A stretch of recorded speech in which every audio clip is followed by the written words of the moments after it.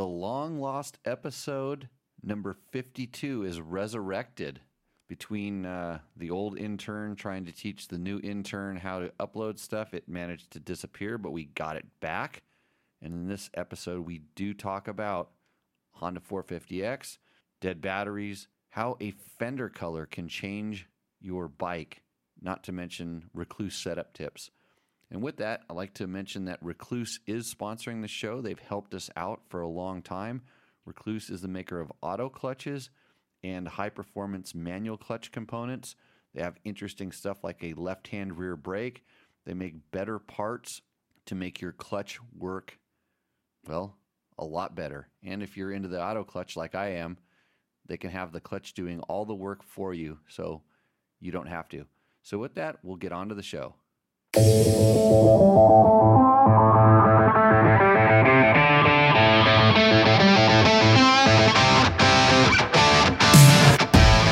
Live from Pahrump, this is Tech Talk Taco Tuesday, episode number 52.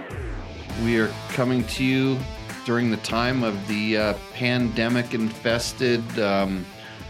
So if you're listening to this in the future and we're all dead, it's because we weren't very smart humans. Or if we're all around and everything's back to normal, which, God willing, that's what happens. We were just being safe, and I guess better safe than sorry. But welcome to the show where we talk about motorcycle and motorcycle-related products, dirt bike and dirt bike-related products. It's getting to be available all over the place. We do this live on Facebook currently at 7 o'clock in the evening on Tuesday. You can usually tune in and chat with us through the chat room. You may have watched some of the videos on the YouTubes. You may have listened to them on iTunes or SoundCloud, and you may have questions there. I'm not sure where we can farm your questions from at that point yet because there's just too many places where everybody's putting your questions. Where do you find the questions, Logan? Facebook? Oh, no. On the sheet of paper that I print out. Yeah. Okay. How do you think, anyway, so the best place, Facebook, the best place to put the questions is probably on, we see a lot of them on the YouTube. They come through on YouTube. It's pretty easy to find because that's where a lot of people are watching the show. If you are,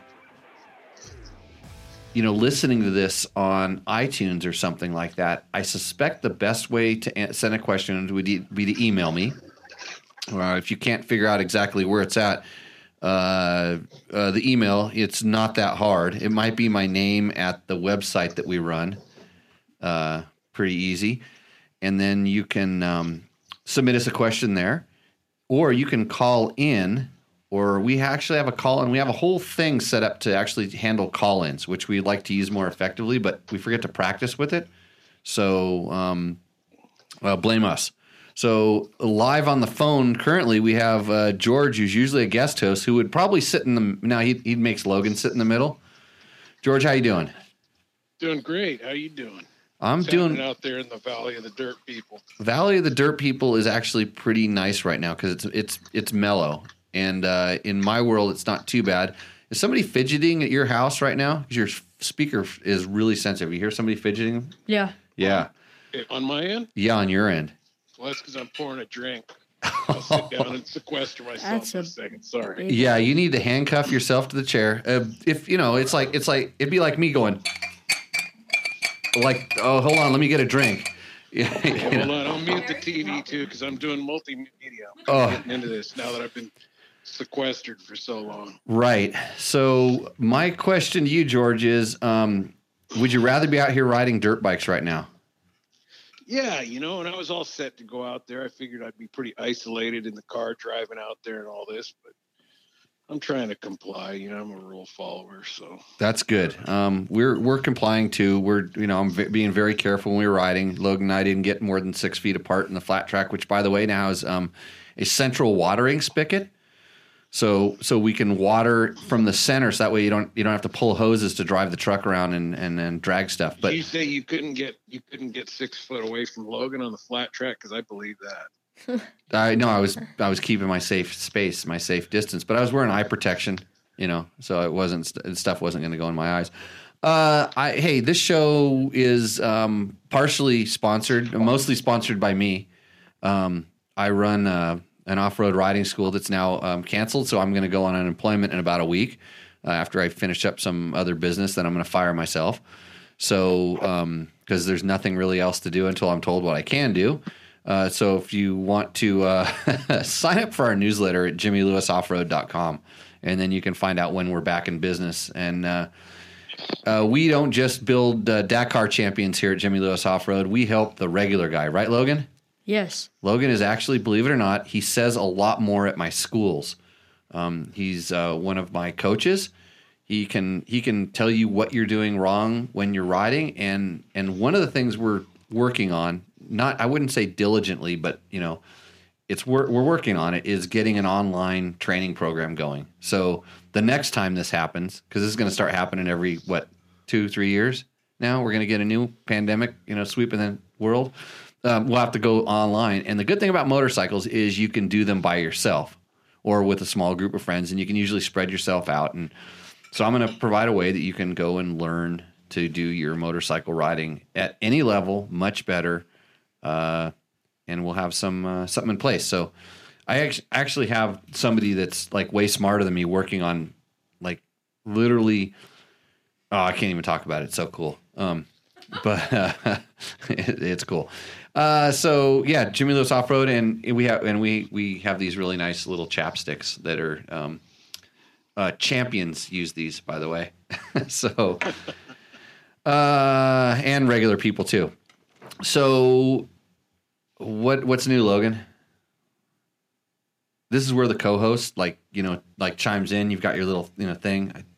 What's new, and then you say what's new. No school. They're trying to do school. They're not doing that good at it. Okay. You can come over here. I can teach you lots of stuff. Yeah. Yeah, I had Gabe trying to be a teacher today. Dude, I heard you guys working on it. You're getting good. We have how many? We have literally 34, probably 35 episodes of Tech Talk that we can get uploaded to SoundCloud. And do that. And so Gabe is working on that. I'm going to get Logan working on that. We have a lot of backlog of dirt bike test stuff that if these kids could do some of the mechanics behind it, it would be awesome. We get some stuff up. I have a test on that Climb Power Cross jacket that I keep talking about. What do we do today, Logan? Take photos. Right. You have to take photos because without photos, you have no test. Unless you can talk about it. But I actually like to do it as a video, where I talk about it and we have photos so you can watch it, and then we turn it into a dirt bike test podcast. So we'll have that up shortly. It doesn't take much for me to talk, especially about myself, right? Oh, silence. That's good, Logan. That's a good time for silence. I don't know when I'm supposed to pick it up here and keep it rolling along. Oh, anytime, George. It's so hard to do remotely, and now my screen's froze. I don't know if anybody else. Okay, don't watch the screen because it's boring. You're just like to see that you guys are alive, Okay, because the world's coming. Well, here's the problem with these kids. If these kids, hey Logan, you have a girlfriend? No. Well, don't get one that's everybody hear that? Post his hashtag up there. Yeah. Don't get one that's a super spreader.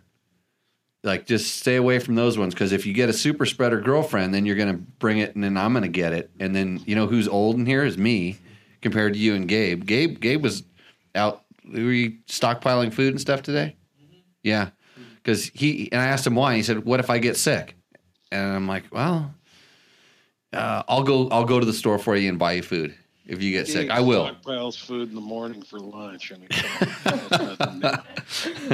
yeah. So you didn't even tell me if he got my letter. I wrote him that nice letter, and I didn't get any response. Hey, George wants to know if you got your you got the recommendation letter. Yeah, so Gabe is applying for a scholarship out here in town, which is super awesome. And so a lot of us, his friends here, we helped him out with some recommendation letters. Although I made him, in all honesty, write his recommendation letter for me. I took it and severely edited it afterwards because, I wanted to know what he wanted them to know. And then I worked on it and I made it better because used to be an editor to Motorcycle Magazine, and there was this motorcycle magazine, and I like to think I kind of came in and made it better. Oh, here we go again, right, Logan? Back then, don't worry, you couldn't even read, but I got every issue that I ever did over at the other house. If you ever want to, read some of my, you can marvel in some of my perfection. Okay. George, is it time to chime in? Yeah, hey, so I got something we can try here. I've been texting since we started, and you said to call in. Uh-huh. Texted my buddy Jim Anderson that was looking at buying a new two-stroke. Right. And last week he made a decision, and if you want, I can get him on the phone here, and we can. You're gonna handle about that decision. If you can make that happen, that would be really good. I think I can make it happen in just a second. So you just go on, and he's gonna pop on here in a minute. I think I'm gonna do a. You're gonna bring him into the call, because I noticed when you started talking about that, your call started getting a little sketchy. So, hey, I think we found the origin of the I Love KTM tiers. That is our buddies over at Torture Test Magazine. That's Gabe, the other Gabe. So. That's the origin of this shirt that's right here. It's not as good as the shirt that Logan's sitting on top of. We should swap it out, because I like the other one better. It's better. Flip that thing. Put the one behind you. Yeah, don't get too close to me when you do that, but, be careful. Even though we're having Mexican food. And by the way, we're having Ramiro's Mexican food. We had it, we did the takeout thing. Janie, who used to work there as the bartender. Yeah, who will soon be working there again. She did the takeout, so we're doing some of that, supporting the local community by continuing to have our food brought in, and that's about all that's going on. That's our local news here from Prump. You got anything else on us, Logan? Because I know George is busy trying to bring in his buddy Jim, and hopefully his phone doesn't drop. Jimmy, I'm back here. Hey, Victor Andrade texted me too. He said he's watching the show. He says hello, but he's still on Facebook probation, so he can't post. He can't post or comment. Remember, he got kicked out. Right. Something up. Yeah. I don't know what he put up. Yeah, Victor. Hey, we know you're out there. We know you're supporting. Because George, your phone got really choppy. Now tell Jim that he needs to quiet his zone down too. Okay, Jim's on here, so I could tell. Hey, Jim, how's it going? Speak up. It's going good. How you doing? So we want to know what bike you bought. I bought the Husky TX 300i. Right. And what was the reasoning behind that?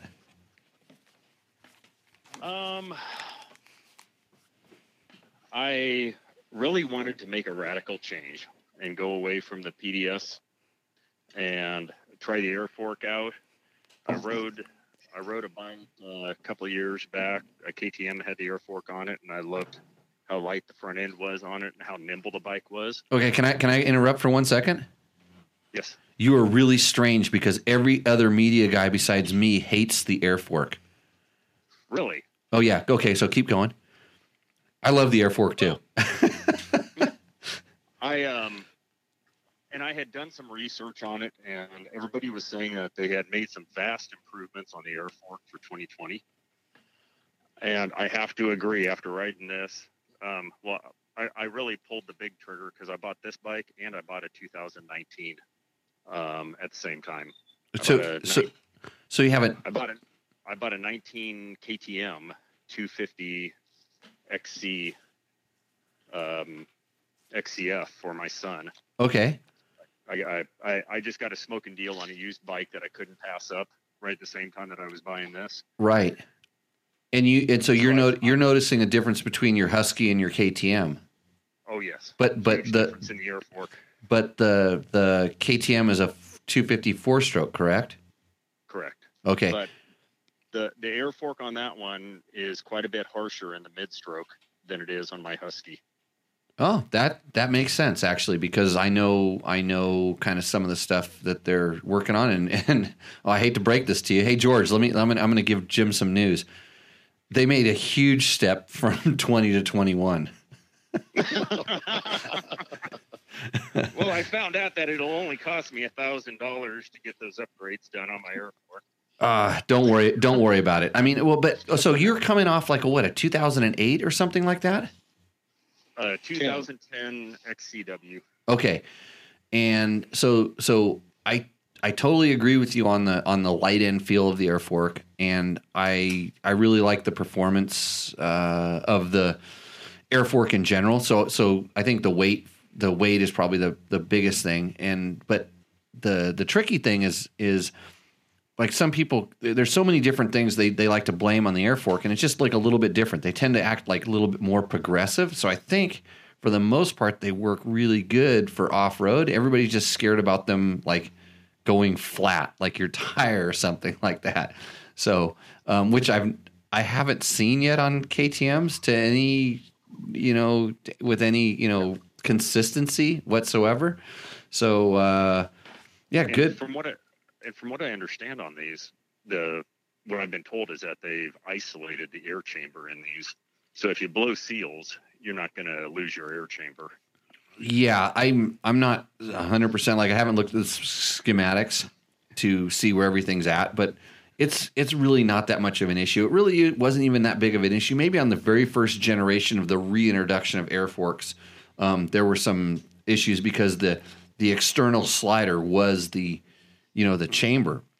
And as they got better, they started moving that stuff in. Some of them had multiple chambers. They were really complex, and in fact, they were almost to the level of Works forks, which was too much for most people to work on. And everybody says, "Oh, I want a Works bike." No, you don't. You know how much maintenance a Works bike is? I mean, how much tuning there is that goes into making, a factory bike a factory bike. It's not that the parts are just better. The parts they're able to be tuned better. And I've ridden some of the worst bikes I've ever ridden have been factory bikes. Some of the best bikes I've ever ridden have been factory bikes. And it was just I hopped on a factory bike that was set up in a direction that I liked. And I actually had a factory bike developed for me. It was, of course, a BMW rally bike. And it was the best bike I ever rode because I had a team of mechanics and a team of technicians and engineers and stuff that built that bike around. They didn't care whether it worked for anybody else. It had to work for me. And so, but it took a lot of tuning, and there's nobody in the world that says, I want my foot pegs down 3 millimeters and back 2. And they're like, why? Because I just feel like it needs to be back a little bit more and down a little bit. Okay, so back to your bike. Big jump from the 2010, yeah? Oh, huge jump. God, the power delivery is crazy on this thing. Did you do anything to it? Did you have to put any maps in it or just updates or anything? They updated everything to the current mappings before I picked it up. Like any good dealer should. Yeah, exactly. And I got it. And I'm sorry if I'm going to throw a plug in. NorCal KTM really took damn good care of me, and no, it's no, great bike. That's no problem. I mean, if somebody's taking care of you and you want to recommend them, I'm all down with that because that's something that Eric DeCray at NorCal is unbelievable when it comes to stuff like this. I mean, he does not deliver an inferior product. It's absolutely perfect when it comes out, and it was when I got it. It was absolutely wonderful. He didn't touch it, left it bone stock for me. So it was ready to race, except it was a white KTM. It was ready to win. Ready to win. Hey, how about you? Let's talk about this riding school that I'm going to run in the future. No, hey, so Jim, actually, tell him about your last race and tell him where you're sitting as far as changing numbers. Oh, I'm getting close to going to black plates. Black plates. Going to the A class. Uh-huh. I won my last race on my 2010, and that kind of prompted this. And it was a race put on by Garahan, so it was extremely technical. But so you just won another one? No, that's the one that I won. I haven't been able to race again. Thanks to thanks to our favorite beer, Corona. Yeah. Well, so you have not raced the new bike yet? No, I have not. Yeah. So you're doing your sit-ups and your push-ups. Yes. Yep. Good. And just going out and doing some training rides and getting ready. Right. Good. What about the back end? Because you were talking about. I remember your complaint was that you felt like going down hills, and I'll bring something up when we talk about this. You said you felt like the PDS bike kicked you a little bit going down hills. Yes. And the Husky does not. It absolutely does not. I mean, the first ride I took on it, I felt like my downhill speed had I wouldn't say easily doubled, but it was much faster, and the bike seemed to track absolutely straight downhill. I was able to let the thing float on the downhills a lot more, not have to trail brake as much to keep it under control. It felt really great and stable on the downhills. Right. But you'd also told me, Jim, I think prior to buying this new bike, and in between experiencing the worst of your downhill stuff, you checked your sag, and your sag was way out or something, right? Yeah, my sag was way out. Like way out how? Like, was it too low or too high? It was too low. Too low. And I did correct that. It did help somewhat on my downhill stuff, but I was still having issues. Yeah. Okay. So the funny thing is if Air Forks have ever drawn a lot of complaints, it was on downhills, because the whole dynamic of the bike, all of a sudden you're putting a lot of load on the front end, and maybe if you, and this is interesting, you talk about having your son's 4-stroke, and I'm going to talk about like pretty technically why you might feel some different things. So on downhills, you load the front end a lot more, and then it pushes the bike. And the thing they were trying to do with the Air Fork was trying to make that progressive nature not ramp up so quick. So a lot of times when the bikes would transfer the weight all on the front end, it would just go down to the place where it really, the air pressure really ramped up in the forks, and the forks would feel harsh on downhills. So that's something that they've been working on, trying to get a better, consistent, let's say a more progressive ramp up as opposed to kind of a quick ramp up. And then if on the 4-stroke, also going down on a 2-stroke, you don't have a lot of compression braking. On a 4-stroke, you have compression braking, which kind of adds to that. And what they found was that like riders that were really good riders, when they didn't like that feel of the going down a hill on deceleration, they would actually crack the throttle so that the compression braking wouldn't add to it wouldn't compound the fork kind of going a little bit lower in the stroke than maybe a similar spring fork would. So this was, it's one of those things that, it's there's so many things involved when somebody says, I hate Air Forks. And it's like, why? I always, the question is when you hate something, I always ask why, and I want you to explain it to me. And I'd say 85% of the time is because you read someplace, whether it was in Motocross Action or on Dirt Net, Bald Guy, Super Awesome, I got a part for that.com. That guy tells you that, the 90 degree in the fuel line causes the shock spring to rebound too quickly and makes your exhaust manifold get too hot. Whatever, read about it on the internet.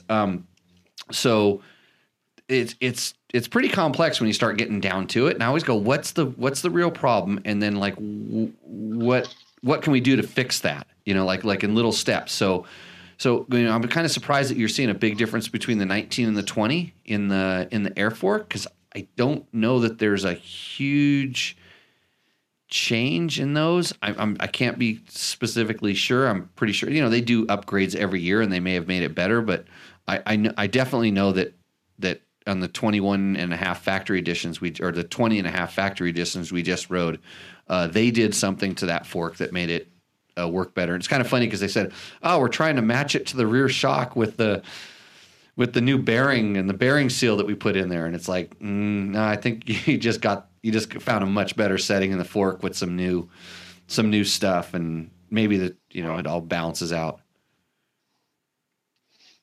So what other observations, Jim, from your new bike? So you've ridden it quite a bit now, haven't you? I've only been on it twice. Rode it the first day I got it, and then I rode mainly trails on that out off of my property and neighbor's property. Just a lot of technical stuff, which it responded really great in there. Rode it bone stock, came back in, double checked the sag on it, made a quick adjustment to the sag, and then the next day I went out and rode motocross. Did good there. I can't complain. I'm not a big motocross guy. I'm mainly an off-roader. So, I can't. So motocross. So you're coming from an XCW? Is that what you said before? Yes. Okay. Yes. Man, that TX should be so much better at motocross. Oh, it is. It's considerably better. I mean, and that's where that's where they built that bike. I mean, that's where that XCF and TX are so much better. Like if you're going to be racing like Grand Prix that go on to motocross tracks and stuff, that's where it's like the Yamaha FX. It's the Honda RX. Those bikes are set up where, especially for like a low intermediate to novice level motocrosser, they may actually be a better motocross bike because they're not so harsh and so rigid, and you don't the rider doesn't get beat up so much, and the power deliveries are tuned back just a little bit so they get better traction. And just I've always said that if I was racing around a vet track, I would rather have that bike, those types of bikes. As once you get onto the main tracks or anything with supercross style jumps, forget it, because they blow through the stroke. But other than that, like tracking around turns, the one he just got or the older one? The one he just got is such a good vet motocross bike in reality. Well, I was riding on the Hangtown track, and it kind of ate me up. the main track, yeah. Yeah, I was riding on the main Hangtown track here in Sacramento. Yeah, and it's an aggressive track. Yeah, they leave the jumps pretty sharp there. Yeah. Yeah. So, it did okay. I got no complaints over how it performed. Yeah. Yeah, and that's the thing is it's really on the kind of like the jump faces is where you will find that a bike not specifically set up for motocross, whether it's whoop-de-doos or jump faces, that's where you have to set up a motocross bike different. You're going to suffer with the traction and the compliance and the ruts and the chop. You're going to suffer there to make up so you can hit jumps harder, so you can have some safety built in, so you can smack into things essentially. So yeah, well, I'm glad you're happy with your choice. I hope we had a little small effect on that. I know George did. No, I wanted him to get the KTM. He did. Rather than the chainsaw. Yeah, he gave me a bunch of crap about buying a chainsaw. Hey, I'm literally still torn between like the Husky and the KTM. We just did the factory editions, and I think we have podcasts on both of those. And it's like there's something. It's funny because I'm sitting there going, which one would like right now I have to go race tomorrow. Which one would I buy? And there was some aspects of the Husky that I liked a little bit more than some of the stuff in the KTM, and there's some things I liked in the KTM. But it kind of came down to I actually felt more comfortable in the KTM, and the only thing I can equate it to is I'm so used to riding things with orange fenders in front of them. I'm not kidding.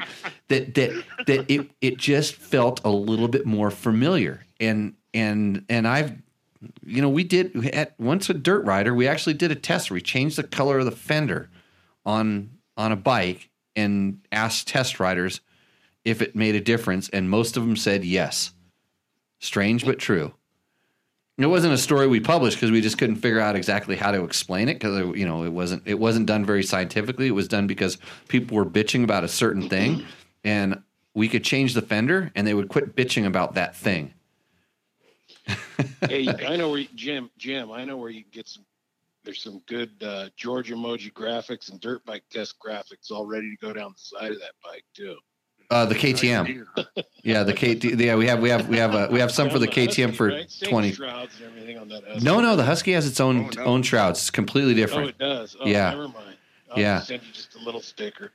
Yeah, you get the little. Or his son on that 19. I think the 19 XCF is the same as the 20 EXC. So your graphics will fit on that bike, and we do currently have 2 sets of those in stock, ready to be delivered. They sell for a premium. They're signed by Georgia and Jimmy Lewis. So, well, hey Jim, thanks for checking back in with us. It's always like to find and if you want to quadruple your speeds on the downhills, I have oh shoot, I don't have any downhill riding techniques. We don't discriminate between uphills and downhills at my school, but I promise you, I know a couple things that would help. 10%, right? 10%. Just use this lip balm. Yeah, this.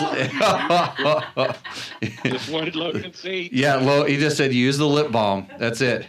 You use it. You use it on your pucker spot. You put it on the pucker spot, and then you're a lot smoother.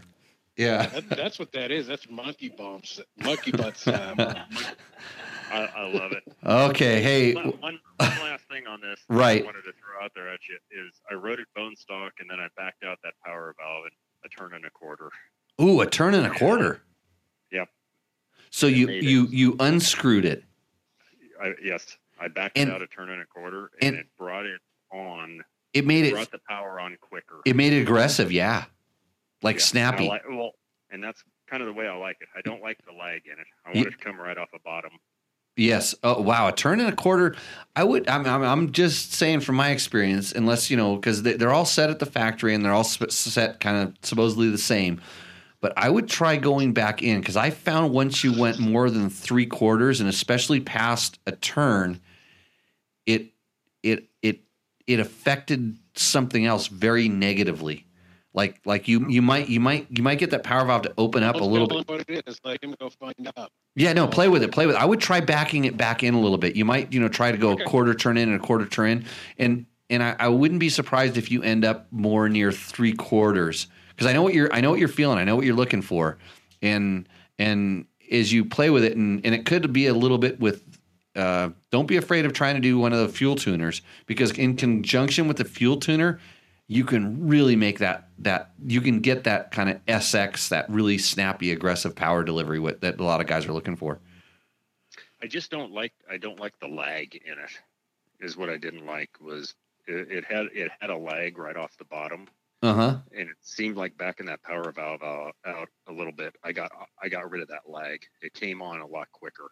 Yes, I know for sure it does. It definitely picks up. It picks up when it picks up, and then a lot of it depends on here's where it depends on your weight. Heavier guys can get away with a more aggressive setting there because it doesn't. It has to tug more weight when it comes on, and certain things like that. So yeah, you're going down the right path. Good choice. So thanks again for checking back in with us, and I'm sure we'll talk in the future.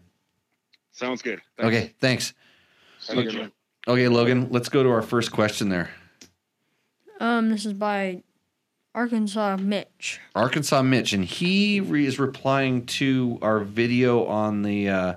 No. He actually emailed me. That's right. Go ahead. So did the 2020 450 FX not get the internal engine and chassis changes? He's talking about the Yamaha. The Yamaha, you don't know that, yeah. But the Yamaha YZ450 FX. Changes that the 450F did. How does that work?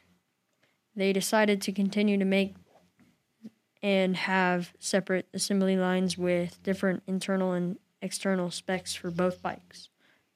It seems like it would be cheaper and easier to just have the same tooling, cast, build, configuration, and workers make the same bike, but at the end of the assembly line put a 18-inch rear wheel on with a different exhaust, ECU,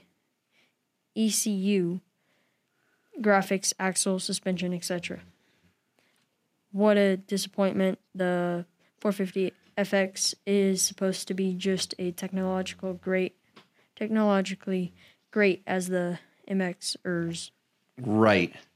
So Arkansas Mitch. The funny thing is, I knew the answer to this question, but I wanted to make absolutely sure that I was getting it right. So I actually talked to the guys in Yamaha's development department. So I talked to Travis Preston, and I had a call. I was talking to him about something else, but I said, hey, I needed to make sure that the FX was indeed a year behind the YZ, which it is right now.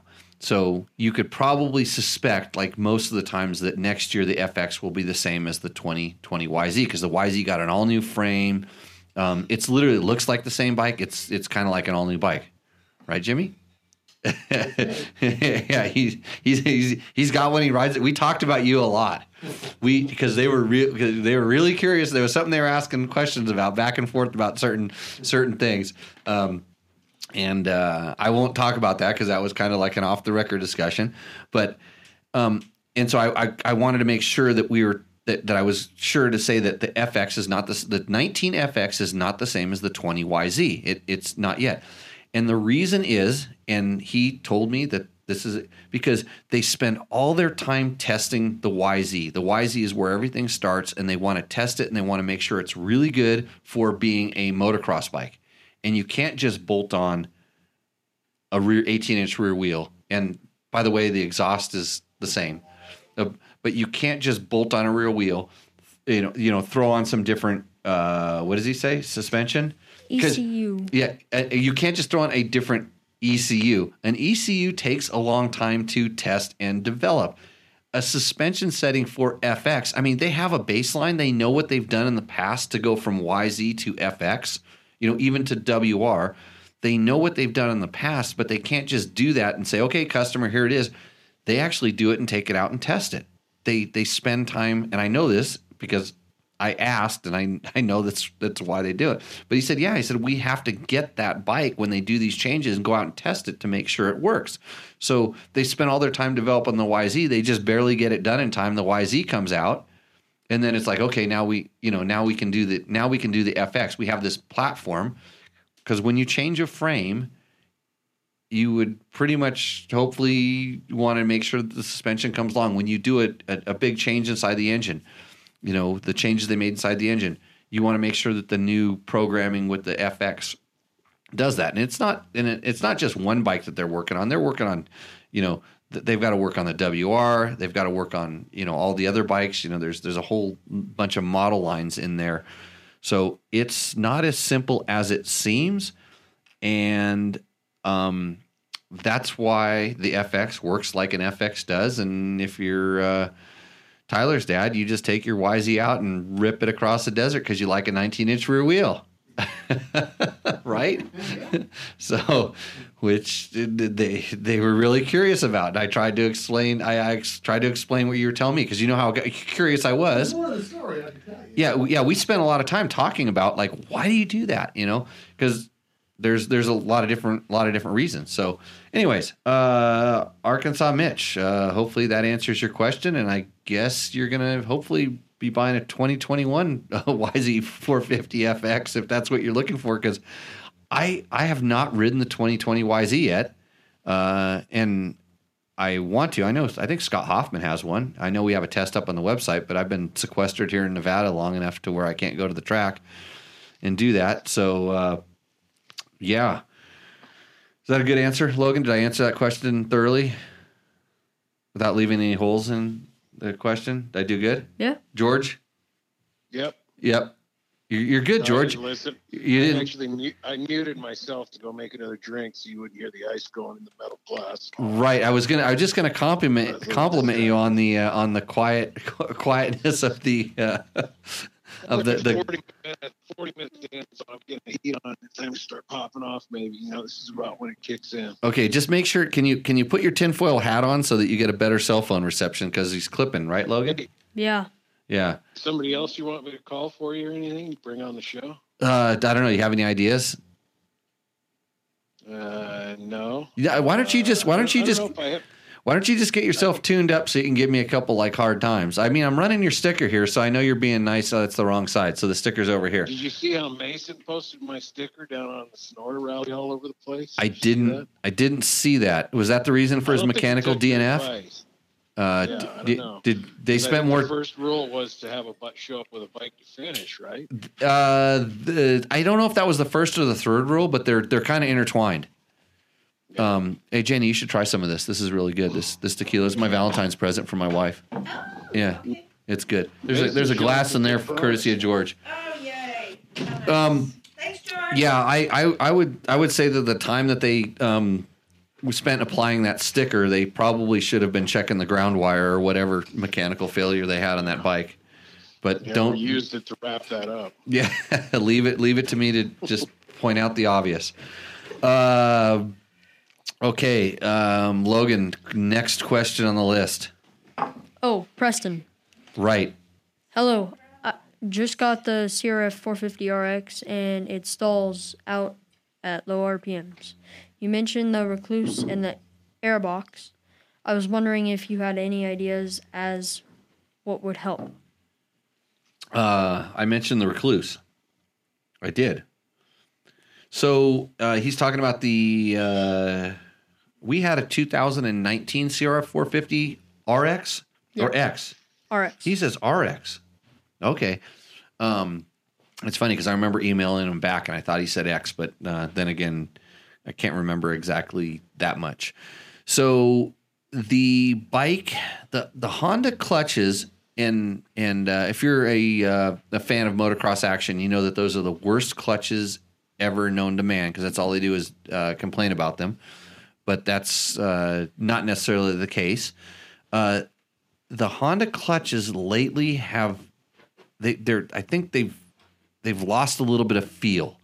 It just seems like the actual engagement point is a little bit mushy, and you can see it that they realize this on the racing side. They've been playing around going between hydraulic on some bikes and on their race bikes and going back and forth.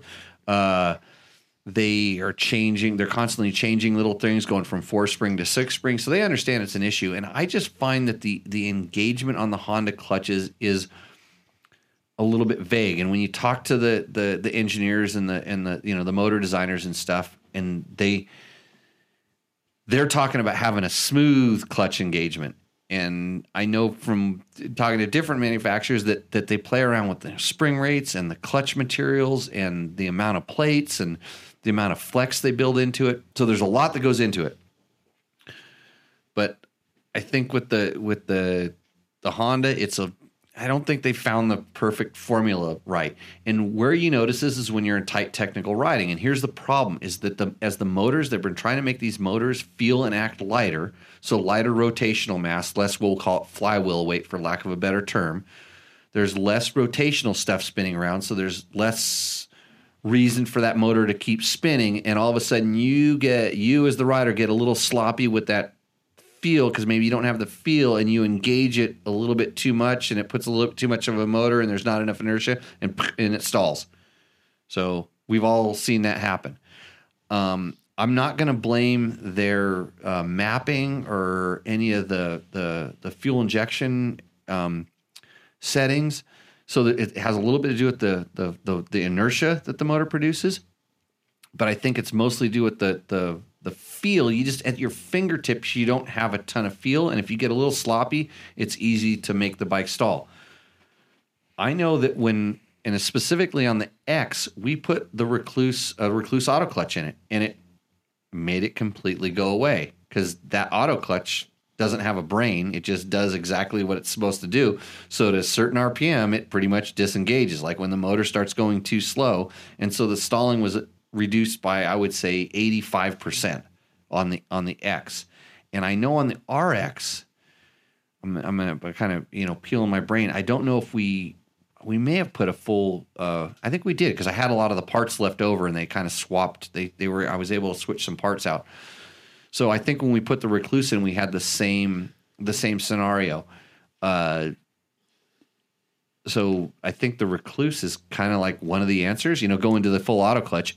And if you go to their clutch that has more plates, and so it's the I can never remember the exact names of these things. What's the Recluse torque drive? Good.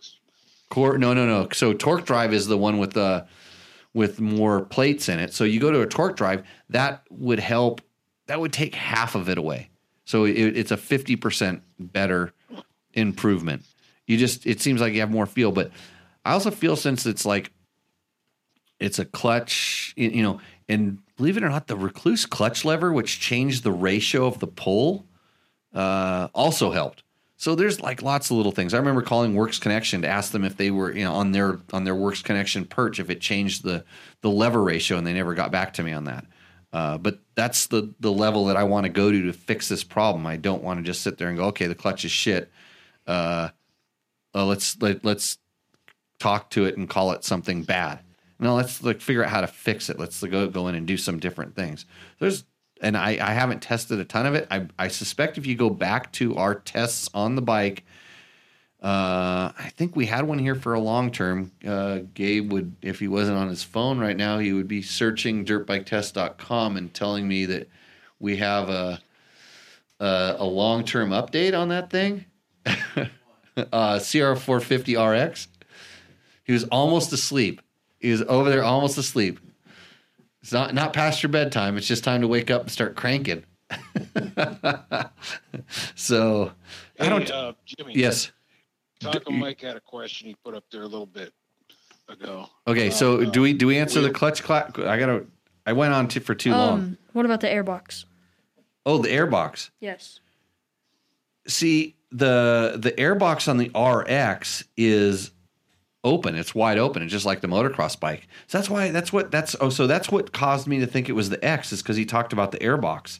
On the X, we actually took the airbox cover off, and the bike got a little bit lean, and it actually made it a little more prone to stalling. If you're talking about an X, all the stuff I said on the clutch applies, but you definitely can help that out and make it not so lean and give it a little fuel tuning with the tuner, and makes it a little bit better so that one on the X, that one has a little bit of emissions stuff. So short-term test on the 19RX. What about the 18? 17 on the long-term. Guess what? Everything applies. So if you want to know what we did, look at the 17 450 RX test. Okay, let's go to Taco Mike's question. What was that? He was just saying, sounded like generally, what's your wheel bearing go to? He's looking at changing wheel bearings on his 500. Wheel bearings on a KTM or any bike, and that's why I said KTM and any bike. Because I know you had. I was looking for it. You did a review on something. I searched for it on dirt bike. I'm pretty sure it was the Pivot Works stuff. So they make a couple different kits. For a while, KTM's you could easily over torque the axle and pinch the bearings and cause bearing failures. And then so because the spacer in the center of the hub, and you think about this, the spacer in the center of the hub was made out of aluminum, and you could crank on it and compress that, and then just put that entire wheel in a bind, and things would flex, and because wheels flex and torque quite a bit, and it would kill the bearings. So Pivot Works had a kit with some bigger bearings in it, and a different sleeve, a thicker, stronger sleeve that would kind of help that. But that was in the past. I haven't had, and we're out here in the desert, and so our biggest concern is really dust, which the dust seals and stuff. The sealed bearings are pretty impervious to that stuff. If you're not an idiot with the pressure washer, it's going to take a long time for a bearing. But we do have our water here, and when we do get mud, has a lot of corrosive stuff in here. Like our chains will rust the minute they dry up. Yes.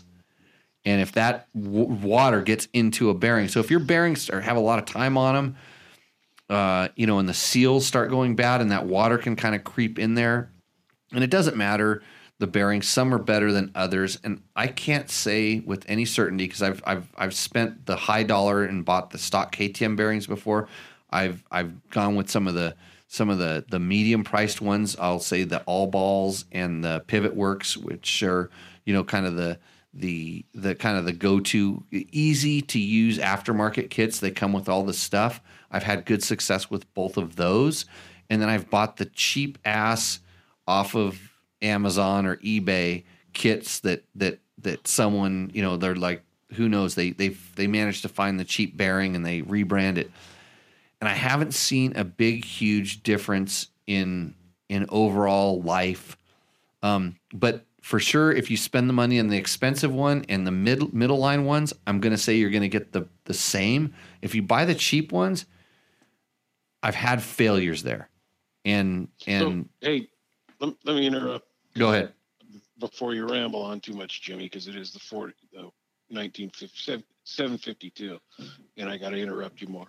No, Mike, Mitch, OBG, replied to Mike's question about what bearings, and he went back to the old, get the number off of it, go to just a bearing supply where it's probably going to be real cheap. I'm sure we got a lot of guys that are, Ooh, I mean, I tell you what. So I've never done that. Yes, and I've always paid more.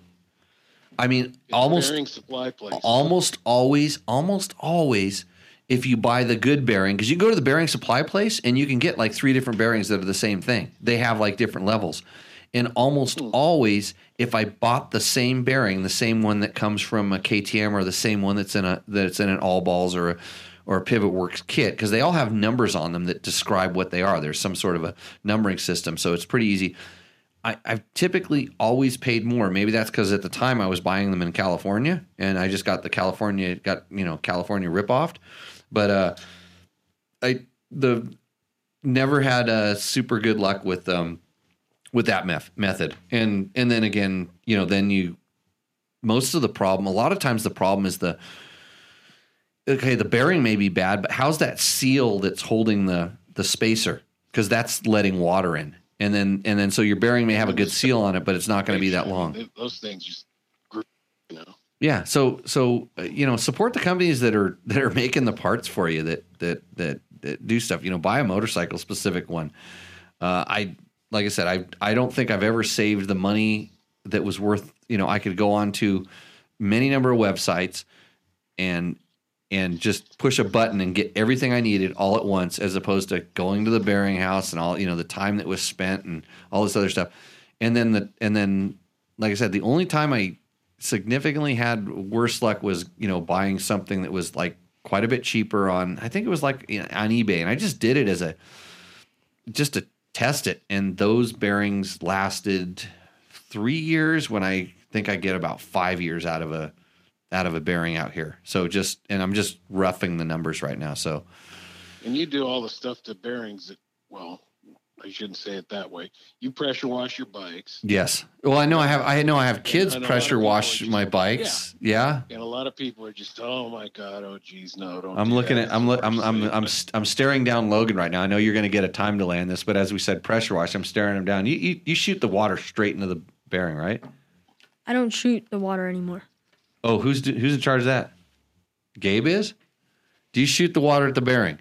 Not directly. If I do from a distance. Okay, good. So, see, they learned something.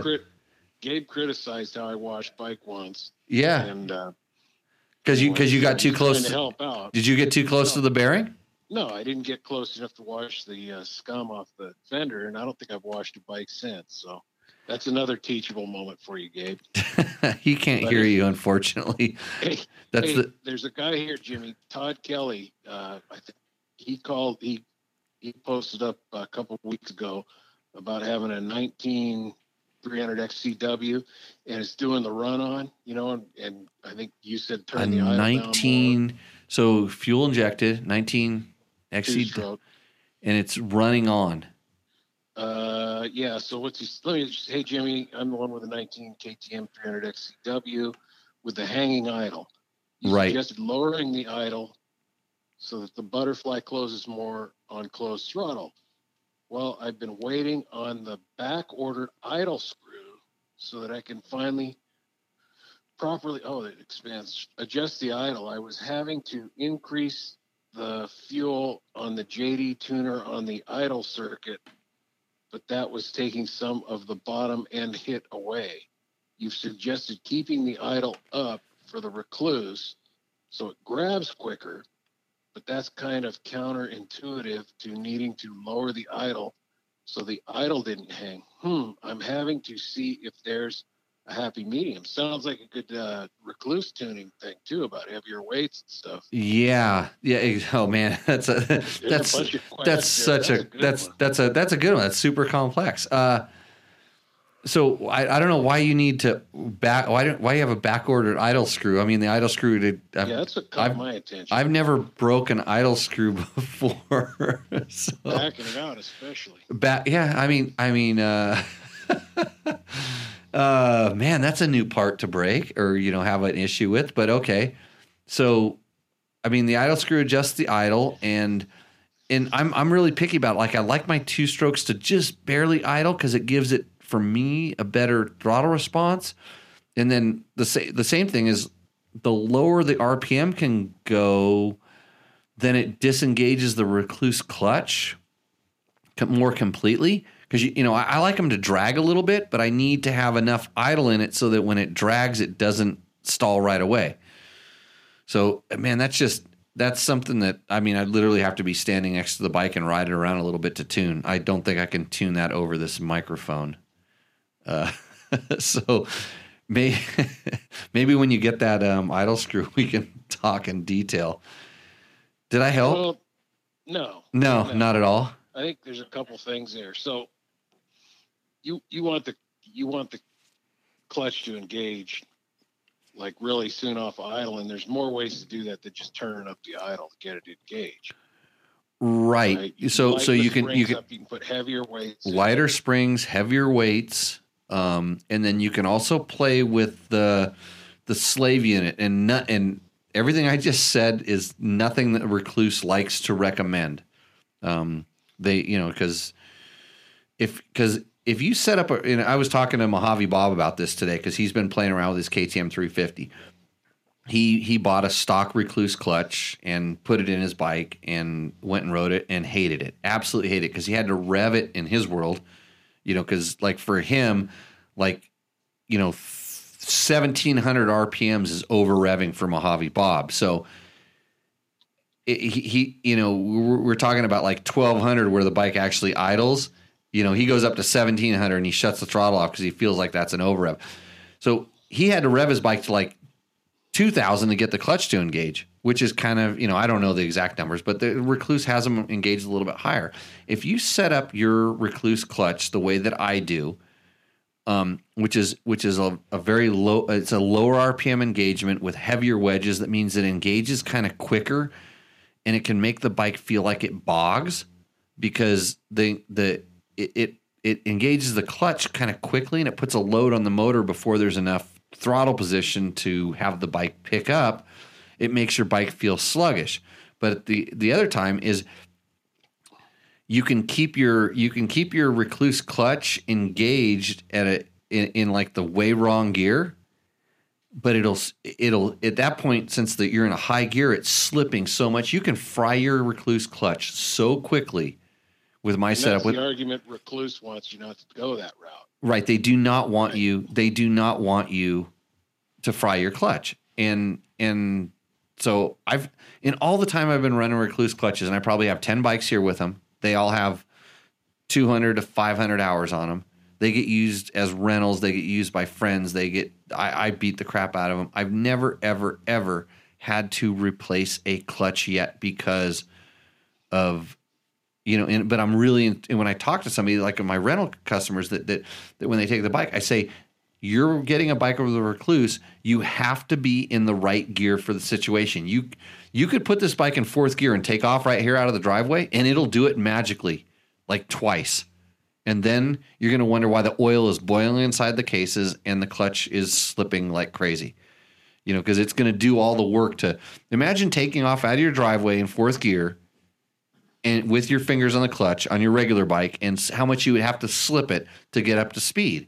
You wouldn't do that. The Recluse will do that because it doesn't have a brain, and it'll do that. So yeah, there's all kinds of setups for that, and you just have to be careful about it. And So it I makes think Todd Kelly needs to call in maybe next week or something and talk at length about this because, in a couple of paragraphs, what he's trying to explain, what you're trying to explain, might be better communicated over the phone. So okay. Todd, maybe call in next week. Yeah, next week you could, George. If George is maybe out here, maybe are you? Do they shackle you to the house in Sacramento? No, I mean, like I said, I was gonna fly out there today. I think Fly.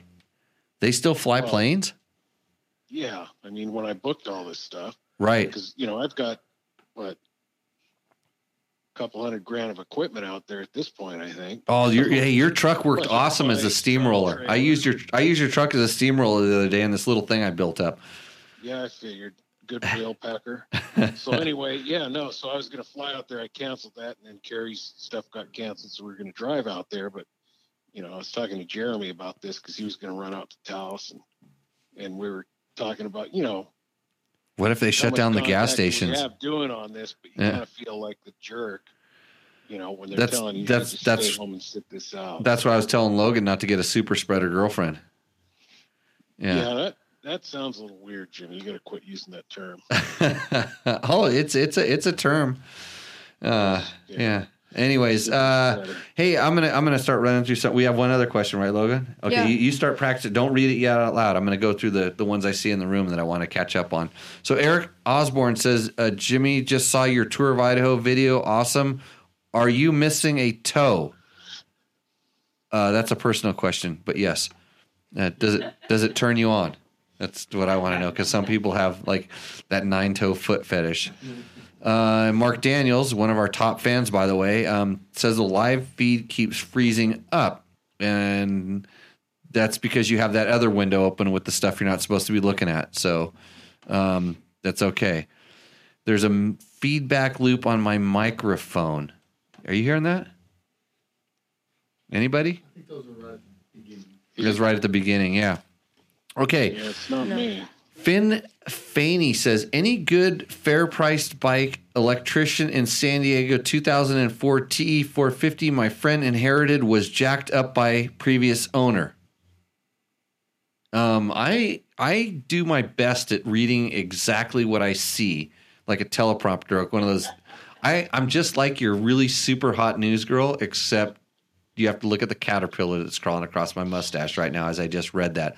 So Finn, any good fair-priced electrician? I'm thinking you text to speech. Electrician in San Diego. I don't know what that has to do with your 2004 TE450. So it's a TE450 in 2004. Was that a real Husky or a KTM Husky? Just buy a wire harness and put the thing in. It's probably something somebody janked around with earlier. It has something to do with, since it's a wiring harness, it has to do with the electrician. I'm guessing. Man, Mark Daniels wants to know what tequila I'm drinking tonight. And obviously, Finn has had some tequila too, but judging by that question. But hey, listen to this noise. Oh, wait, hold on a second, George. This is your cup. That's like a bell, isn't it? No, that's like the big white bottle. Yeah, but this is your cup out of that cheap tequila you tried to sucker me in with.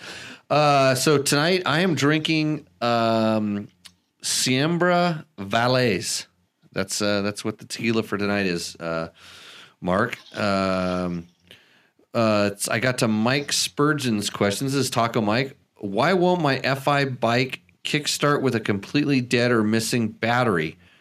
What is the starting capacitor I've seen on eBay? Should I carry one of those into my tool pack? So this is a circuit. It's electrics. Right. This is a good question. So there is this starting capacitor that you can either build. You can go to ADV Rider or KTM Talk, and there's definitely posts that show you how to make one. Just going to the thing, and when your battery goes dead, there's not enough power in your KTM EXC or Husky or that brand to get the fuel pump working. So it won't start. There's not enough power in there. So if you put the capacitor in there, since the dead battery is eliminated, it actually has enough to get it, and you can kickstart the bike at that point. So I carry one of those in my backpack that I wear all the time, just in case something happens to my battery. If you carry so instead of having that, you can carry one of those lithium ion kind of jump starters, little packs. And when you plug, you can hook those up, and those will generally override the lack of power of the battery. And then you can hopefully start it, but you can usually kick start it at that point. And now, since the bikes don't have kickstarters, it's even more important to carry the little lithium ion battery pack, which I almost always carry, as opposed to the capacitor that I carried when I had a bike that had a Kickstarter. So it's just like you carry, smart people carry jumper cables in their cars. Who has jumper cables in their cars right now? And look at. Not me. I got those lithium starters. Yeah, look, everybody. I surround myself with smart people that don't have coronavirus, and they all have jumper cables in their cars. So it's the same thing. It's like a small jumper cable. That's what the thing is, but you need to be able to kick your bike. And if you can't kick your bike, then you should carry a jump starter pack, and it's pretty good. Hey, Sean Berryman's out there. Sean Berryman is another Dakar champion, by the way. He was Casey Curry's navigator, and if you know anything about navigating in Dakar, if you don't have a good navigator, you're going the wrong way, and you lose. So Sean speaks English, right? Sean speaks English. Where is he from? South Africa, right? He's from here. Spent time in South Africa, right? Yeah. Wasn't that Casey had a navigator that didn't speak English, didn't he? Well, he tried one. It didn't work out. Yeah. Yeah. The non-English speaking navigator doesn't work out. You can buy the best navigator in the world. You just have to be able to communicate with him. Greg Addos says, how often do the valves really need to be adjusted? Well, it depends on the person, really. And I'm saying that because, like, my heart valve is still working pretty good, and I know other people at my age that have died from a heart attack. So your valves, like, how do you adjust the valve? Wait, we're not talking about medical questions? Oh. We're in a dirt bike. Oh, it's a dirt bike podcast, not a medical podcast. I'm sorry, Greg. I don't know what bike you're specifically talking about, but I'm going to tell you that it does depend on the rider. If you like to over-rev your bike, and specifically if you like to downshift your motorcycle, like when it goes into over-rev, I don't know why people do that. Like, let's say you're flying through the air and you decide you want to do a double downshift before you land on the backside of the tabletop to get in the next turn. You need to adjust your valves and probably replace them quite a bit. But if you're a regular trail riding dude and you're riding any bike, you don't need to adjust your valves very much, if ever. And that's a bold statement. Now, you should check them every once in a while. And by golly, if your bike ever sucks dirt, or if it gets hard to start, specifically hard to start, check your valves. And then if you find that they're tight or out of spec or loose, and generally loose valves are a little less, usually tight these days is more common. You can hear loose valves. They make a lot of noise. Well, most people can hear. Well, some people. Okay, half the people that I know can hear loose valves. They'll say, that bike sounds noisy. But tight valves... half of us just don't care. Yeah, you just buy a new KTM 790. like when your 1090 or 1190 was barely broken in. Hey, so... No. I gotta finish the valve adjusting thing. So have another sip of tequila there. Like don't roll the ice around in the glass, because I don't use ice in my glass. So the valves need to be adjusted when they tell you they need to be adjusted. If you're a good mechanic or you feel comfortable with it, like there's no hassle in pulling the valve cover off and sliding the fuel gauge in there, and just to feel comfortable about it. Make notes about it so you know when you checked it, and they will eventually start getting loose or tight, or something will happen. You'll have to adjust them. But the manual's a really good reference if you really want to spend a lot of time in your garage, working on your motorcycle. Otherwise, quadruple it. I'll just say quadruple the service intervals on the valves. And don't cars have, you're supposed to check that on cars at certain intervals anymore? Not anymore?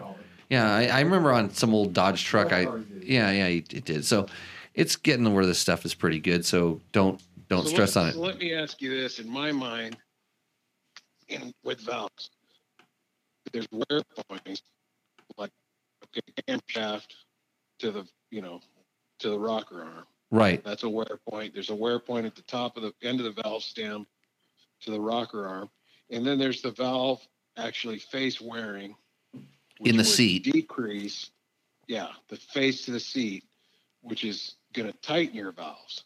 That's where on the Titan valves. That's where it happens. Right, and it mostly. I mean, it depends on the materials. Some valves are more durable than the head. Some of the valve guide seats are more durable than the valve material. It depends on the bike and the model, and generally it takes a lot of time. And most of us, and I'm saying just specifically, don't ride the bike enough to actually wear that stuff out. I have bikes that have been running for hundreds of thousands of miles, and I know which ones wear, like KTM RFS motors, wear out the intake valves. The valves wear out. The head is so hard. You don't need to have it resurfaced or reground. You just pop new valves in it, and bam, it's good. Honda 250X intake valves used to be notorious for wearing out, and you could pop steel ones in there, and everything was fine. So there's a lot of different. And you're talking about just popping a valve in there, not refacing the guide or anything like that, or doing hocus pocus. You're just popping a valve in there, and sometimes. And you can, or you could send it to a guy that knows how to. There's companies like LA Sleeve that will go in there and do a complete valve job, and they know which valves to use, which company's stuff to use to match it with. They'll punch a new seat in, or they'll grind new angles in there. And there's lots of companies like Al Baker's XRs only does it. A company called Tokyo Motos does it. There's a lot of guys. Pro Circuit does it. There's a lot of companies that do different kinds of, head rebuilding, and it's an art. I mean, if you really want to have it done, and you can read all about it on, different internet forums and get 70% bad information and 25% good, and then good luck if you know which is which, because I have a hard time finding it out sometime. And so, yeah.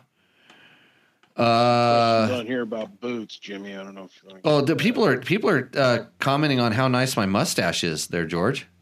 Yeah, who is that? Jeremy who? I don't remember. In the 70s, Jeremy. Who's that guy? Yeah, so I don't know.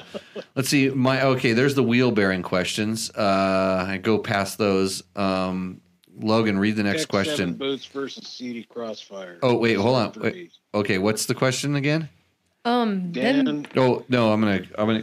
Who wants to go first? Hey, let's play paper rock scissors. Although you can't see each other. Logan, go read your question.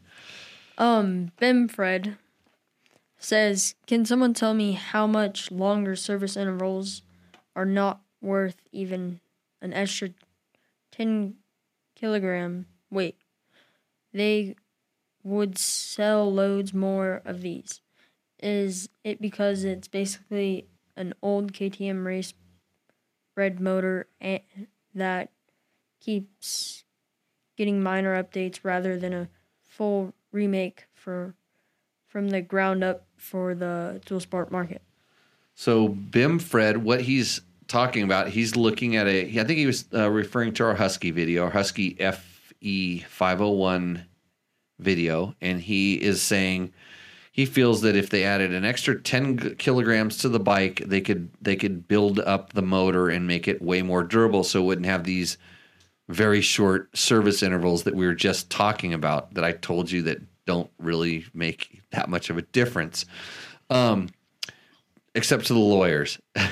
So, man, what you don't understand, and we go back to that question about the Yamahas, is like, in order to develop a whole new motor, they spend millions of dollars to develop a motor. And then you say, oh, just change it. It's like, you don't just change it. You have to redevelop. If you throw a heavier crank in there to get more inertia, then the cases that you've now spent so much time taking ounces out of to make just strong enough to be very light and provide, just enough strength to hold that. You can't just throw a heavier crank inside of that and expect that everything to last forever. A motor that's heavier doesn't rev as much, and then the cam timing would have to change. The way you would feel it would have to change. It's an entirely different motor. The reason they don't sell the bike you're speaking of, well, they actually do. It's called a KLR 650, and Kawasaki even quit selling that thing. But okay, so the reason they're not selling a bike like that is that bike doesn't sell. I mean, old Husky, the Italian Husky, had a really nice 610 or 630. What was their 620, 630? They had a bike that was a big lumbering 4-stroke. Hey, what'd you ride today? Christini. What size? How big did it feel? Let's go that way. How big was that motor? I don't know. You don't know. So it was a big lumbering 4-stroke. Yeah. Yes. It went chug, chug, chug, chug. Yes.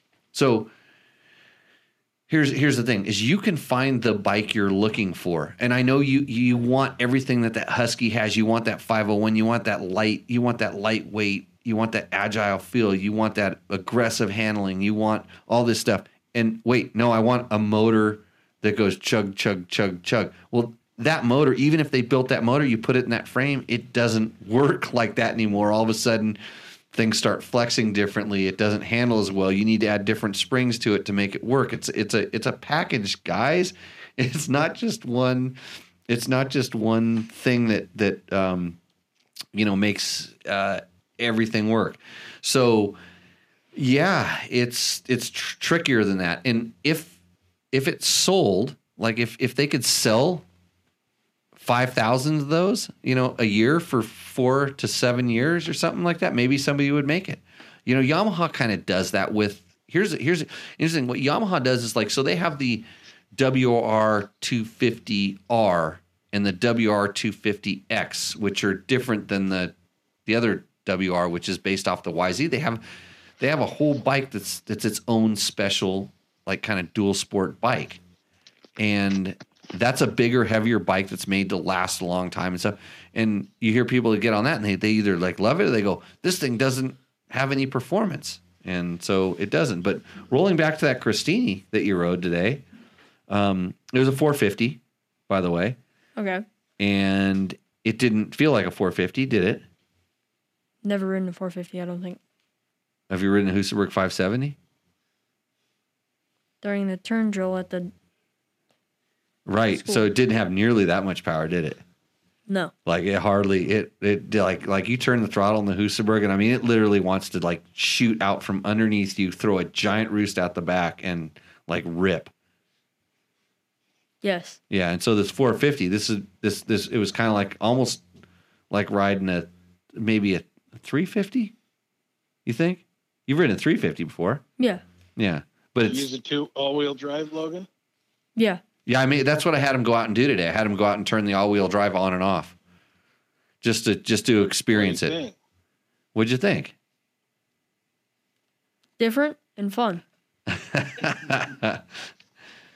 He was having a hard time getting disconnected, getting it disengaged, right? Yes. Yeah, he didn't. The button's a little bit finicky, and so he wasn't sure he had it completely disengaged, and so it's a learning experience. It's one of those teachable moments. But I still kicked his ass in flat track, so whatever else happened doesn't really matter. No, that's not true. But so That kid rips the flat track. no, I got him killed in corner speed. I'm killing you. Oh, yeah. Yeah, we were working on that today. We're working on just plain pure corner speed, finally initiating the turn and then just controlling that speed through the corner. And I had him covered. I was doing it one-handed and stuff. The usual. George, you would have been amazed. Yeah, I'm getting better. Yeah, I'm sure. Never cease to amaze me. So, Hey, it's pretty cool. There's a lot of guys here chiming in and answering questions for people. okay, is San Felipe Bob doing it for us? No, is he not there? I don't know. Peanut gallery? No, I'm not sure. I haven't had a chance to catch up. I've been talking about myself for too long. Yeah, he's not in the peanut gallery though. Huh? No, I don't. No, I meant Mojave Bob is not there. Oh no, Mojave Bob is not here because he's old and he doesn't want Logan to kill him after having one of his Oh yeah, that's true. SFB, super spreader girlfriends. I haven't seen SFB. Yeah. I Oh, don't know if that's SFB. what- No, Mojave Bob came over with his Recluse clutch, his newly tuned Recluse clutch, and tested it out on our little hill in the front house, and made sure it was pretty good. Let's see. So with the Todd Kelly question, Am I postponing my schools for the time being? Yes, we are currently waiting. Yes, we have to be schools canceled now. Somebody asked a question here I could chime in on. They're talking about boots, and I'm trying to find it really quick. Okay. Because I just kind of went through there. Dan Zorden says Tech 7 boots versus CD Crossfire. You can drink now, Jimmy. Tech 7 boots versus CD Crossfire SRS3. Coming off the SRS2, but looking to get into something at a lower price point. And he got a couple of answers here.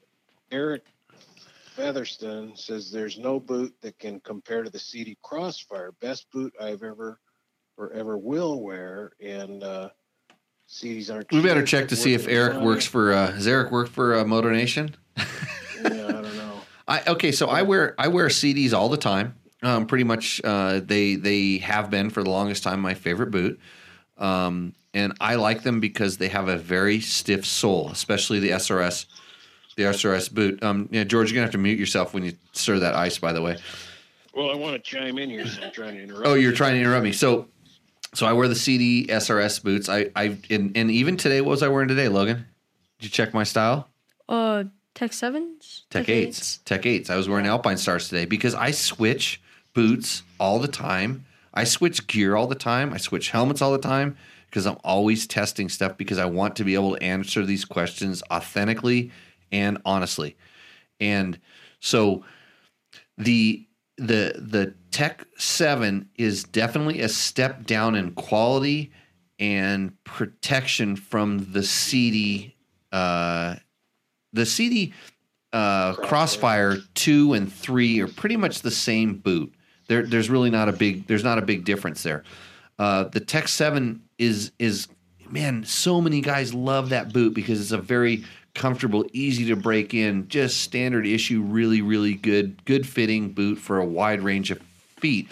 If your foot is wide, definitely try on the CDs. When you start going to wide feet, you need to start looking down Garnet Avenue, we'll say. Garnets make really good boots for... Well, that's what I was going to say, because I just went through those Crossfires, even with the calf thing all blown out, adjusted as far out as it'll go, and everything. It's just too narrow for me down on the bottom where the foot box is. Yes. And I went to the Garnets. I haven't ridden them a lot, but I just got them because they're held hostage in Nevada right now. But they're muddy. You walk through the mud and you drug them into my shop. No, those are my old ones. Those are my slipper boots. Those are the trials ones. Okay. Yeah, I saw them. I bought more motocross, the SG12.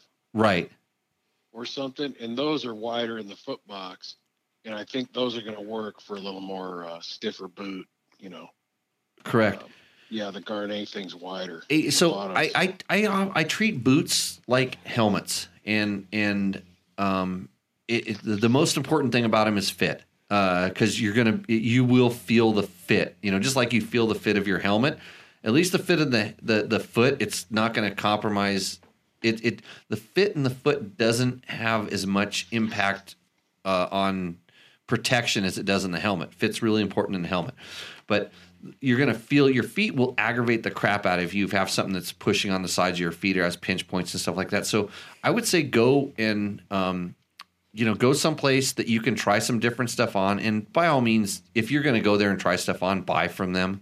Don't run away and go buy it on the internet. And that's what's so hard is there's no place to go to try stuff on usually.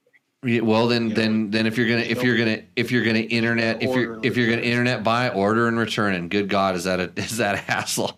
So what like if you got some funding, you can throw it out there on a credit card. Like Jim, we were talking about boot sizes. Order the 10.5 and order the 11. Yeah, just order them both at the same time and return the one that doesn't fit. See, and so my experience is both CD, all of them, CD, Alpine Star, and Garnet are true to size in foot length. The CDs tend to run, I would say the CDs tend to run a size small in width compared to other stuff. The Alpine Stars are true. The Garnets tend to run a half a size wide in width compared to like a street shoe from my experience. Don't be afraid to try, Fox makes some pretty nice boots. And then some of these other companies like Fly is coming out with some pretty nice boots. I don't want to call them price points boots because they're actually really trying to develop some of this stuff. And I've been wearing different ones, and there's certain things I like about every single one of them. And there's other things that I like, I could do without this and that. But I should probably do a damn boot comparison. But who has time to do that, right? I just spend this time on. I just like to hang out with Logan. It's like I get to smoke him on the flat track. He hardly even puts up a fight. Like, how come you were laid down today? Usually you try. You backed off today. I was on a new bike. I've never seen him crash out there. He was on a new bike. Well, why didn't you? Oh, because you weren't on your sister's bike. Yeah. Oh, that Yamaha was a handful for you. Too much power? I have a BBR kit on that thing. Yeah. Yeah.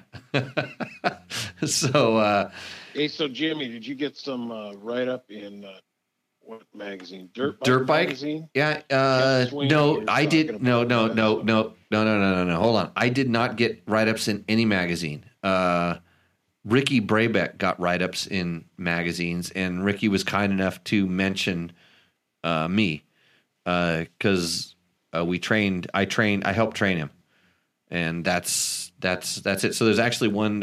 I haven't seen the dirt bike one, which I heard is pretty good, and the Racer X one was like really nice. Ricky said a lot of nice things about me, and I super appreciate that because there was times when I thought I was pretty sure it's like this guy's going to think I'm such a dick if this doesn't work out. So. I think he still thinks that. He just he doesn't think that. He knows now. He's convinced, but he knows what I'm doing is not. I'm not doing it just to be mean, for the point of being mean. It's all. There's reasons for it. It's like training, right, Logan? Like that's why am I mean to you on the flat track? No. Not yet. Wait till you start getting competitive, and then you say, "I want to go faster," and I'll show you. I'll show you a tire, like 2 of them. Like right as they go past you, and then you'll be laying on the ground. And you go, Jimmy's so mean. So, okay. Hey, Jeff Sweeney says Jimmy got quite. Oh, that's the question you just asked. Quite the. You got to keep up. It's hard. Eric Featherston does not work for Moto Nation, but he loves his CD boots. Eric, now the cool thing is everybody has an opinion, and this is another thing I like to talk about all the time is, besides myself, is that everybody's opinion is 100% valid to them. And then you have the opportunity to share it. And I do a lot of sharing of my opinion, and I try to, as much as it has my personal take on it, what I really think, I try to roll it back because I tend to understand, especially in the dirt bike market, the customer, the person that's buying this stuff, the guy. I feel like you're all my friends, and I want you to, get the best thing. And I would hate to say, this is the best product ever. And that's why I have such a hard time attracting sponsors, because I won't, companies have come in and said, there's two particular companies that make the same sort of things that they say, we want to sponsor your show, your dirt bike test, but you can't talk about the other one. And I'm like, I won't do that. It's like, because if you give me a couple specific keys, I'm going to go, nope, that one's like, if your foot's wide, I'm not going to try to sell you a CD boot. I would say, hey, try it on just to make sure your foot's wide, because it depends on where it's wide and how it fits. Or maybe you can go a size bigger and that works because you like certain things about it. But I'm not going to, go one way or the other. So your opinion is 100% valid for you. And a lot of it depends on your opinion is as valuable as your experience level a lot of times, because like how you formulate your opinion depends on how much experience you have. So if you've only ridden KTMs and you think Hondas suck, how do you know? And vice versa. If you've only ridden Hondas, like I used to try to get Johnny Campbell to ride other bikes, and Johnny Campbell is a Honda guy, Honda true and true from day one. And I used to try to get Johnny to ride other bike. I didn't want to take him off of Hondas because I knew he's a Honda factory rider and he's Honda's Baja guy. And he's Honda. I wanted him to ride other bikes to feel different things. So when they were testing, he would have this Suzuki did this. Mostly the Suzuki had a button on the handlebars that you pushed it and the bike started like electrically, which is pretty amazing on the side of a hill. Because I wanted that to go back to like I loved my XR 400 and I would have loved it more if it had an electric start. So this, but so going back to your opinion, it's like kind of depends on where it comes from, and that's why I try to use a lot of different stuff. That's why I make Logan ride a Christini. Yes. Because now you have a Christini experience. Now you have an all-wheel drive motorcycle experience. Now you got to ride that Honda 250F that has the Christini kit on it, because that's a different experience. The motor performance is a little bit different, and the bike's lighter, and the bike handles better, and the bike has better suspension on it, and yeah, you'd have a good time in that one. So yeah, your different experience is going to be you need to seek sponsorship from your viewers and not major companies. That's going to be your different experience. Right. Are we talking about business now? The business of this show? I'm just trying to give you a little tap to that. Yeah. Well, I saw how the motorcycle industry recovered from the last time we had a recession. So I'm not really feeling that confident about making money off of doing what I'm doing right now. It's like the motorcycle only just gonna crawl in a hole and say no. Who knows? I don't know. And by the way, thanks to your buddy Jim for buying a couple new bikes. I mean that's about time he got off his wallet. Yeah, that's good. His wife posted up here earlier. She said, I guess when he was talking about buying the 2 new bikes, she said, "Yeah, that was the 0 interest APR on my credit card." That's what she posted. And Eric Featherston is not sponsored by Eric Featherston. If you ever need another pair of CD boots, and I'm telling you this because I know some people, let me know. I have a discount. I have a discount that I can hook you up with there.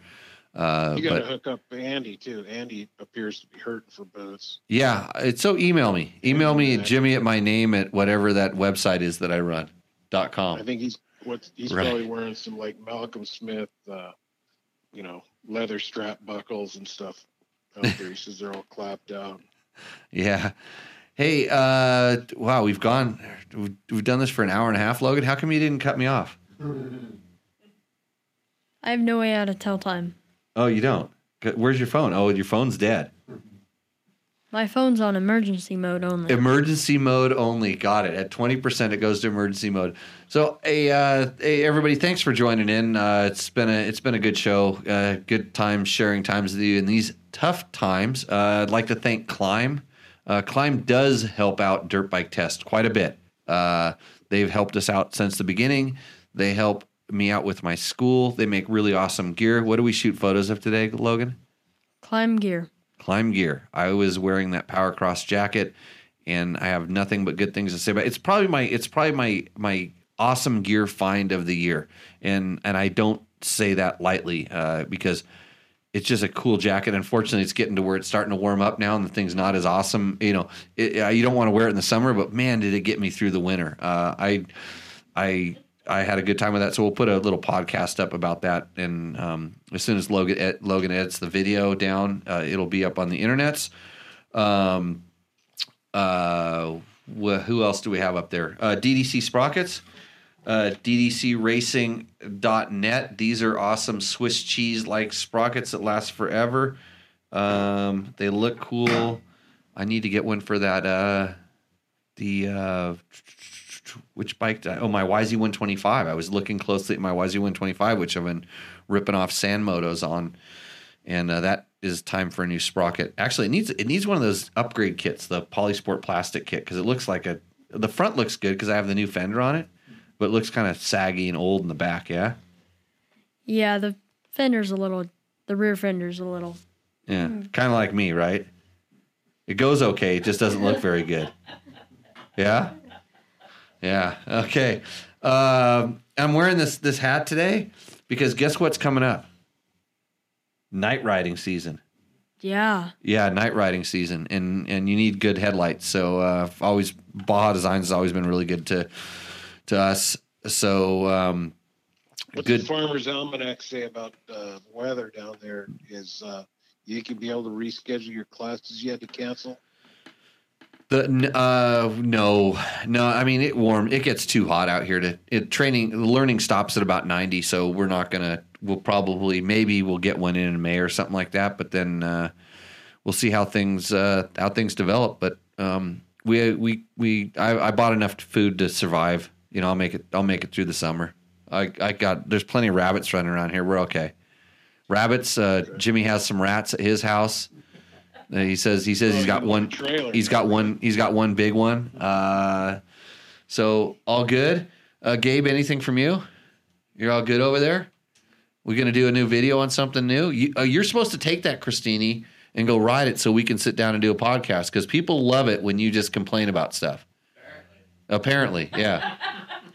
I mean, but you've got to your opinion is as valid as anybody else's. Your opinion is more valid than most of the people on the internet because you've ridden a lot of different motorcycles, right? Fair enough. So, and he's not sick yet, so we can still go riding. It's all good.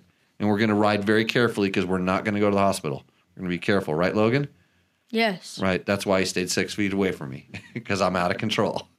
So with that, hey guys, thanks a lot for joining in. Share this with a friend.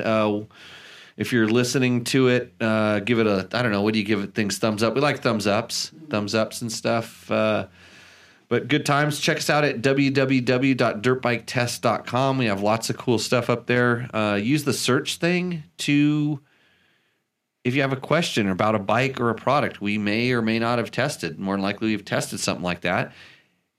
And there's also links at the bottom of a lot of the stories that have links to Amazon that we'll click through, and we get a little small chunk of that, and that helps keep us in business and keeps the lights on. Why don't you turn the light off right there so everybody can see what it looks like when the lights go off? Just pull the plug out of the bottom of that thing. That'll work.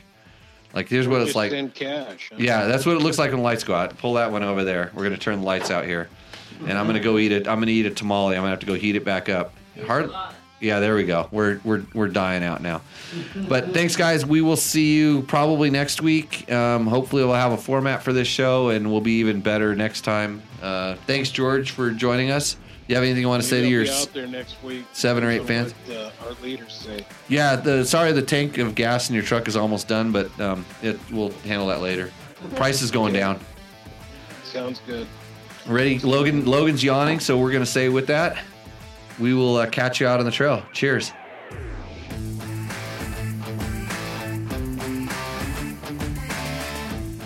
Hey, Jimmy, why would anybody want a left-hand rear brake? Well, Logan, you think about it. If you've got a Recluse clutch in your bike and you toss the clutch lever away because you don't need it anymore, it's just like your bicycle. You like a brake up on your handlebar, don't you? Yeah. So it's the same theory on the motorcycle. It just gives you another level of control. Now, it's different, and you have to get used to it like anything, but it's a product that Recluse makes. They're in their 3rd generation of these things now, and they're getting way better. So if you are looking for another way to control your motorcycle, turn to Recluse for the left-hand rear brake kit, and it's available for most current dirt bikes. If you want to learn more, where do you go? www.recluse.com. How do you spell that, Logan? REKLUSE.